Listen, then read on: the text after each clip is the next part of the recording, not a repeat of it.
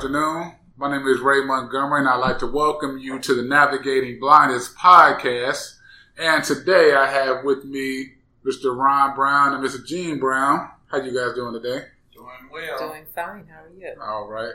Oh, I'm doing good. I just wanted to bring you guys on the podcast because I know you two are very involved with advocacy within the blind community. So I just wanted to talk to you a little bit about how you guys started with advocacy and the things that you guys are doing within the community now.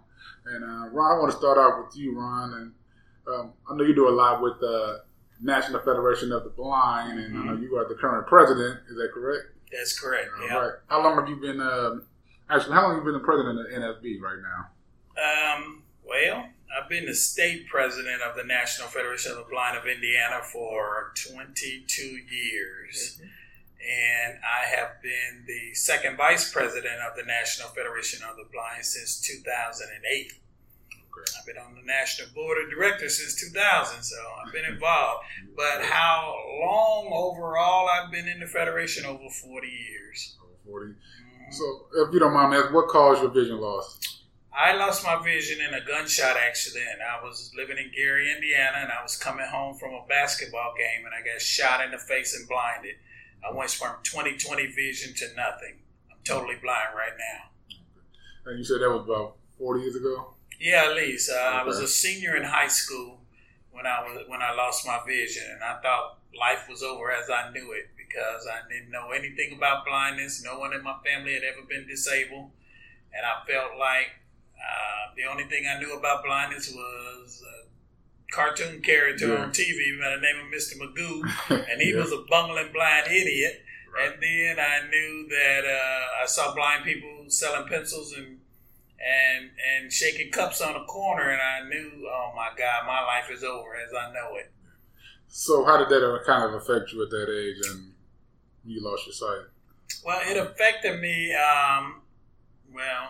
in a negative way, only for a little while. And I say that, Ray, because I tell everybody, I lost my vision at 17. I found the Federation at 18. And how fortunate for me, because the National Federation of the Blind is an advocacy organization, and they had a positive outlook on blindness and blind people. So that when I met our president, who was once our national president, when I met our current state president back then, his name was Dr. Mark Maurer, he changed my life. Him and his wife came to Ball State campus and asked, did we want to join a student division? And I was thinking about these blind people and how the message that they were putting out, and it was a radical message back then at that time. It was a message saying that blind people could do whatever they wanted to do, be whoever they wanted to be, and still, be productive citizens, and that it was respectable to be blind. Now, back then, that was a novel concept. Yeah. I mean, back then, it was things were way different back in those days, I would say. I mean, trying to find those resources. So how did you, get those skills that you needed to be successful as far as like the cane travel and learning Braille, and what did you...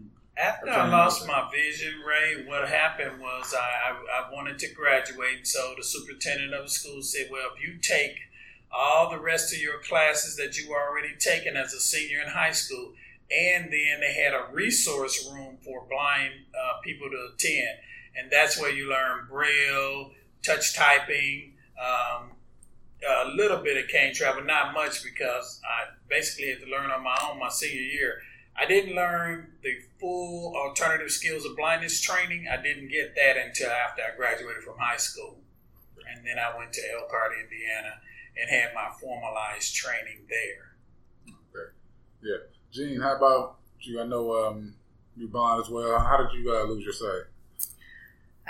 I lost my sight actually as an adult. I was in my early 20s and went to the doctor and found out that I had an eye disease called retinitis pigmentosa.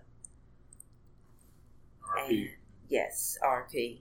And that was the beginning of the beginning, because that's where I had to start. I had I had one child and was pregnant with my youngest daughter. And when I found out, and by the time she was born, although I was told that I would be about 70 before I completely lost my sight, by the time she was born, I was not able to see her. Now, as far as with being blind and raising children, I know sometimes we go through issues, or we see a lot of issues where the state will try to take your child because you cannot, they feel that you cannot raise your child successfully being blind. And we all know that's we know that's not true at all. So how do you guys feel about that? And how do you get a person to advocate for themselves if they ever were to get in that situation? Well, personally, I think, because I was asked by the staff at the hospital, who is going to be there to take care of your daughter? And I said, I am her mother. I will do that.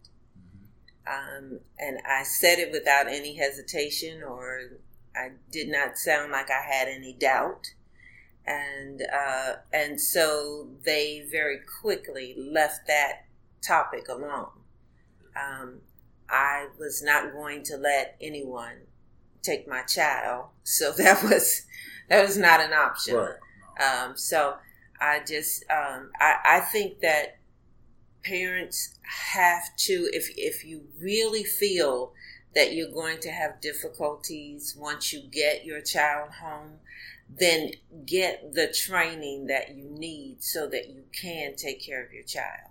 And then just be very stern and say, no one's going to take my child. She will be leaving with me. Correct. Now, one of the things that also can happen, even though you may be stern and you may be, forthright in your thinking, but you still have to let the professionals know, the social workers, that blind people have been raising children for many, many years, and we have in our organization a Parents of Blind Children meeting, or a parent division, which has precedent-setting cases to show that blind people have wanted to take children away, and then we take them to court and we advocate for them on their behalf, then letting people know that a blind person is capable and competent enough to raise a child. There's alternative ways of doing everything. You just got to figure it out. That's definitely true. Got to figure it out. I know that in dealing with the state or anything like that, you definitely have the ADA backing on a lot of things like that. True. So you're able to get information in an accessible format if needed, classroom materials and things like that. So definitely. And having a support system around you helps a lot. When you know somebody that is blind, that has raised children, and you talk to them and try and say, hey, how did you do it? For example, they say, well, you can't keep up with a child because if he's a toddler, they're running around getting into everything. Now, when they're little, you can put the bells on their shoes, correct? And they run around and their little bells, you can always hear where they're at. But when they are toddler, children tend to want to take their shoes off all the time, so the bells don't help when they're on their shoes, and they don't have them on, so they sneaking around doing whatever. So one of the things that parents have told me is that they take a safety pin, put the bell on the safety pin, pin it to the middle of their back, and they can't take it off because they can't reach around there and take the bell off. So they steadily run around here dingling, and it's still the same effect. It's alternative ways of getting the same thing done. That's it. I mean, because everybody doesn't drive. Even if you have two good eyes, you don't drive. So that's right. You got to get there somewhere. Bus, taxi, whatever you got to do to get there. We're gonna get there. Exactly. At the end of the day. So Ron, you do a lot of orientation and mobility training as well, correct? And you have your own business? Yes, I started a business in 1999. I graduated with a master's degree in education psychology, and I'm nationally certified, so I can teach orientation mobility all around the country. and I've been teaching cane travel for 18 years now this year. So what made you want to get into that profession? Well, one of the things that I found out about that profession was that, well, first of all, let me rewind the tape. I'm a business owner.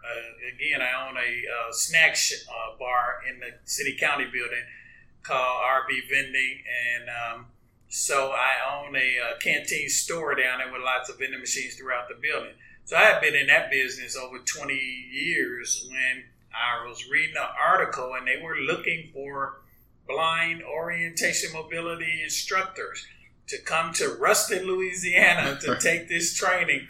And they say, well, you had to have a bachelor's degree already, and I had that from Ball State University.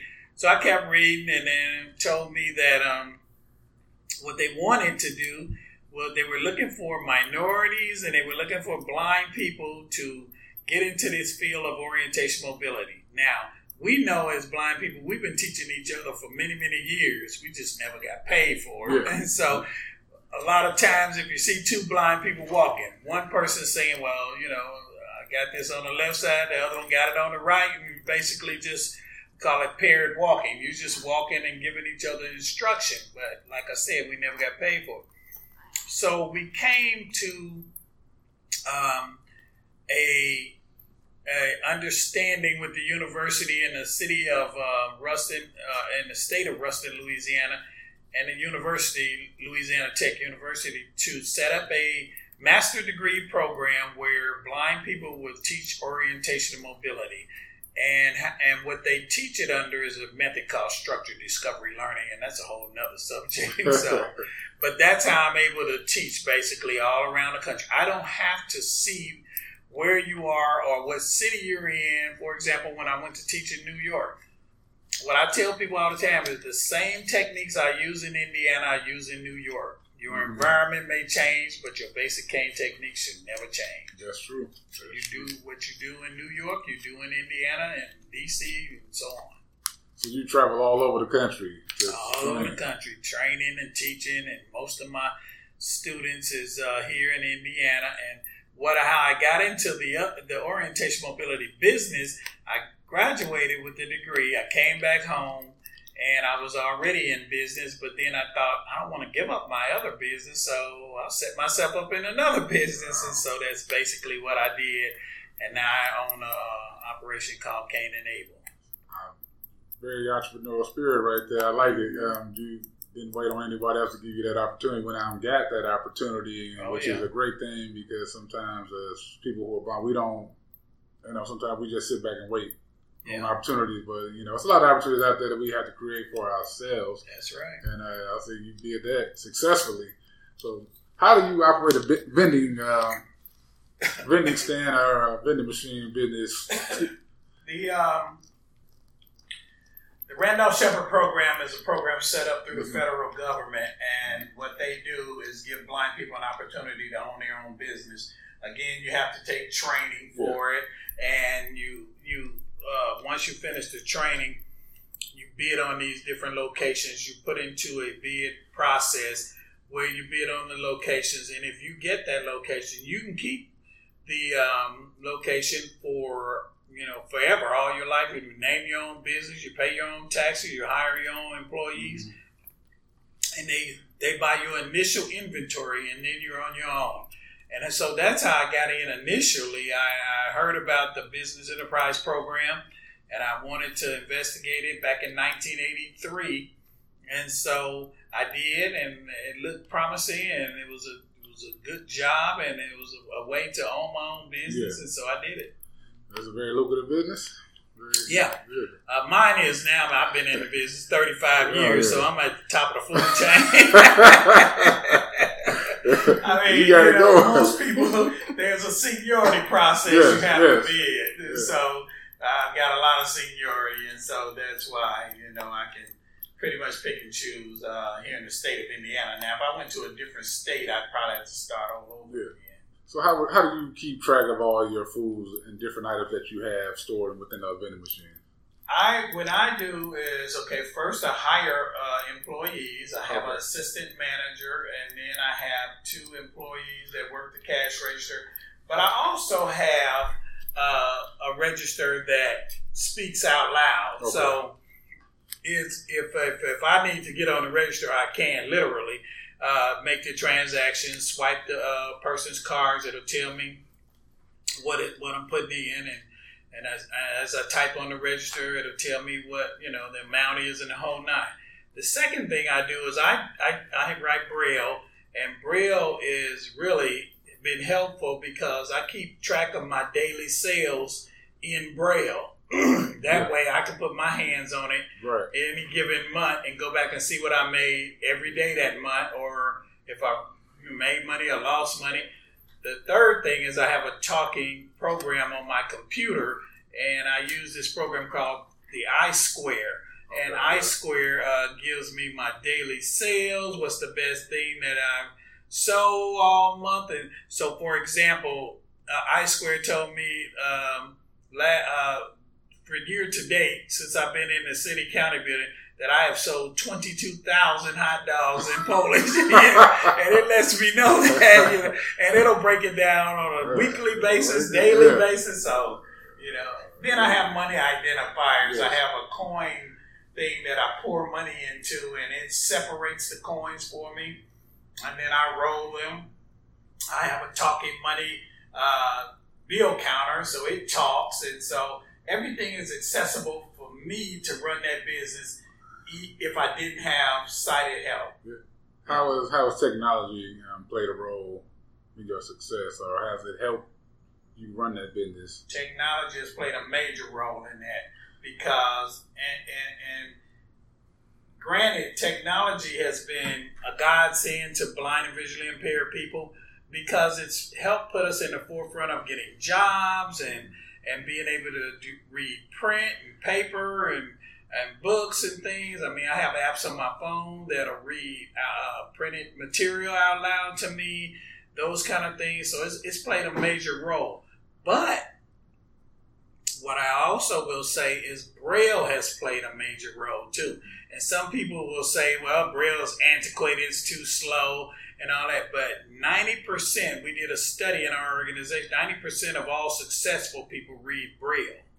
And the reason being is because you can literally put your hands on a figure and you can read it, and it shows you right up under your fingertips exactly what you've done and made. And that knowledge is better than rote memory because you're listening to figures all day long via speech. Right. You're actually reading it with your hands, and then you retain that knowledge a lot longer. You actually get a chance to see what that word actually looks like. Yes. You get to feel it. And that's right. Yeah, and then you're able to be more literate at that time. Absolutely. It's definitely a great tool right there to have. It is. I know, Jean, I've heard that you've had your own business as well. Yes. Is that true? And what kind of business did you operate? I owned a salon and day spa, and I had that business for 10 years and hired stylists, massage therapists, nail techs, you name it. I think we had it in there. But I even hired a girl who is blind to be a braid stylist in the shop, and that was something different. A lot of the customers who came in were just amazed at the work that she did. Man, y'all really putting a lot on out here today. Y'all giving me a lot of good information, and y'all letting us know that people who are blind can be entrepreneurs. I mean, y'all really just really putting that out there and putting it in the air, and I think that's really great for a lot of definitely people who are newly blind or born blind. So I think that's really great for them to know those capabilities of being an entrepreneur are still available. Yeah. And it is still available too, Ray. And the thing that I tell people who have lost their vision and they may have worked a different kind of job and they figure, okay, I'm blind now, I can't continue this job, so they quit. I tell people, don't quit. If I can get to them fast enough, don't quit your job. Go on a leave of absence or whatever, because again, there's alternative ways of doing everything. So all you have to do is get your blindness skills training first. Mm-hmm. How to navigate this world as a blind person. How to use computers that you can no longer look at the screen to see, but it gives you speech output. How to use those things. How to read Braille. How to do daily living skills and keep your homes and stuff. Right. A lot of people want to put their parents and friends in nursing homes thinking, well, they're blind now. They can't contribute to society anymore, you know. Yeah. But we have to show them that we have capacity and we have the ability to still do our jobs. And once you quit your job, then it's hard to get back to that. Right. But if you get your training and then you say, okay, I still want to go back and be an accountant. There's no reason in the world why a blind person can't be an accountant or any other job that they may have worked, you know. And so that's why we try to get to them early and tell them, look, you still have capacity. You know, you have, okay, if you were a doctor prior to losing your vision and then you lost your vision, does that mean you stop knowing how to be a doctor? No, that knowledge is still there. You don't lose the capacity to be a doctor. You lose the ability to see. Right. And so what you do is then figure out, okay, how can I do this job the same way I did it, only now I can't see. And there's where problem solving come in. That's what I teach in Cane Travel. It's called structured discovery learning. You experience the world by getting out there doing it. You use problem solving ability by doing that. You use the use of non-visual cues like the sun, the wind, and all of that to figure out how to navigate the world. And then role modeling. If I can do it, you can do it. So with those 4 different training modules, you can pretty much do any job you have always done. You just figure it out. I don't know if I call it structural, what you call it? Structured discovery learning. Structural discovery learning. I didn't know if I called it that when I was in college getting lost. It was just really me getting lost and like, okay, I got lost, but you know what? But you figured it out. I figured it out, and then it gave me an alternate route to take to the class. That's the part of problem solving. That's the part of it right there. Get cold out there, you running, you're like, oh, I gotta get in there. But, once you get lost, and I'm like, okay, now I'm lost. I got this garbage can right here. So when I hit that, I'm going to go to the right, and I'm going to keep moving. But, when you get lost, it's definitely actually just give you another route to take to get where you need to go. I tell Gene, I'm never lost. I'm just displaced. That's what I tell you. I'm not lost. I'm never lost. I just get displaced, and I can figure it out how to get where I need to get to. Exactly. And she does the same thing. Exactly. So what do you guys like to do for fun when you're not, working? And what do you guys do outside of work? Well, we're both involved in the IBLB, the Indianapolis Blind Bowling League. Okay. Did y'all go to Vegas? Yes. Oh, okay. Yes, we did. We had lots of fun. Didn't win any money, but we had lots of fun. We bowl during the fall. And then when the weather starts to warm up, then we start the beat baseball. Mm-hmm. And Ron is now coaching, but I'm on the team. And so I get the chance now to pick up where he left off at. Running and playing. And let me stop you right there. For those who just may be tuning into the podcast, what is beat baseball? Ron, you want to describe it? Because you could probably do that better than I. It's a form of baseball, unlike regular baseball, where the pitcher pitches against you. Our pitcher pitches so that he's trying to make you hit the ball, and so he's on your team basically. And he's trying to put the ball where you swing the bat. So literally, everybody's out there that's playing is under blindfold. So it doesn't matter if you have any vision or not, or no vision. You still have to wear the blindfold. And so the pitcher has a cadence, and you're actually swinging the bat according to his cadence. So he'll say something like, okay, here we go, ready, pitch. And when he's saying pitch, he's releasing the ball from his hand. And then so it's all about timing. and you swing your bat based on the timing that you think that ball is coming across the plate. And a lot of people say, well, why don't you just listen to the ball coming across? Some people do that, but we practice with a dead ball, with a ball that doesn't even beat, because we want to get a person used to swinging based on their timing of the ball coming across the plate. And so once the ball is hit, a person runs to a base. A base has a tone to it as well. First and third base. It's a modified version of regular baseball. So when you hit the ball and run to first base, and that base is turned on by a base operator, and he has a little toggle switch, you don't know which base he's going to turn on. He's turning on first or third. And so you crack the ball, and you hear first base buzzing, and you're running toward the sound. If you get to that base before the fielder in the field picks up the ball, you don't have to throw it, by the way. You just pick it up and hold it up and say, ball, or something like that. Then you're out. Okay. If you touch that base or tackle that base or run into it any way you can, and before they pick it up in the field, then you score a run. And so that's how it works. All right. That's great information. Like I said, people who are blind do all type of things. Bowling, baseball, go ball. Yeah, they got blind golf now. Golf. And we now have a women's, an all-women's team that we're building, but it's going to be a lot of fun.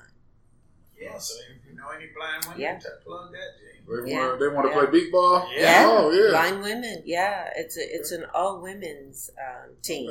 Okay. And so we're going to play, we'll play our game at the World Series one night.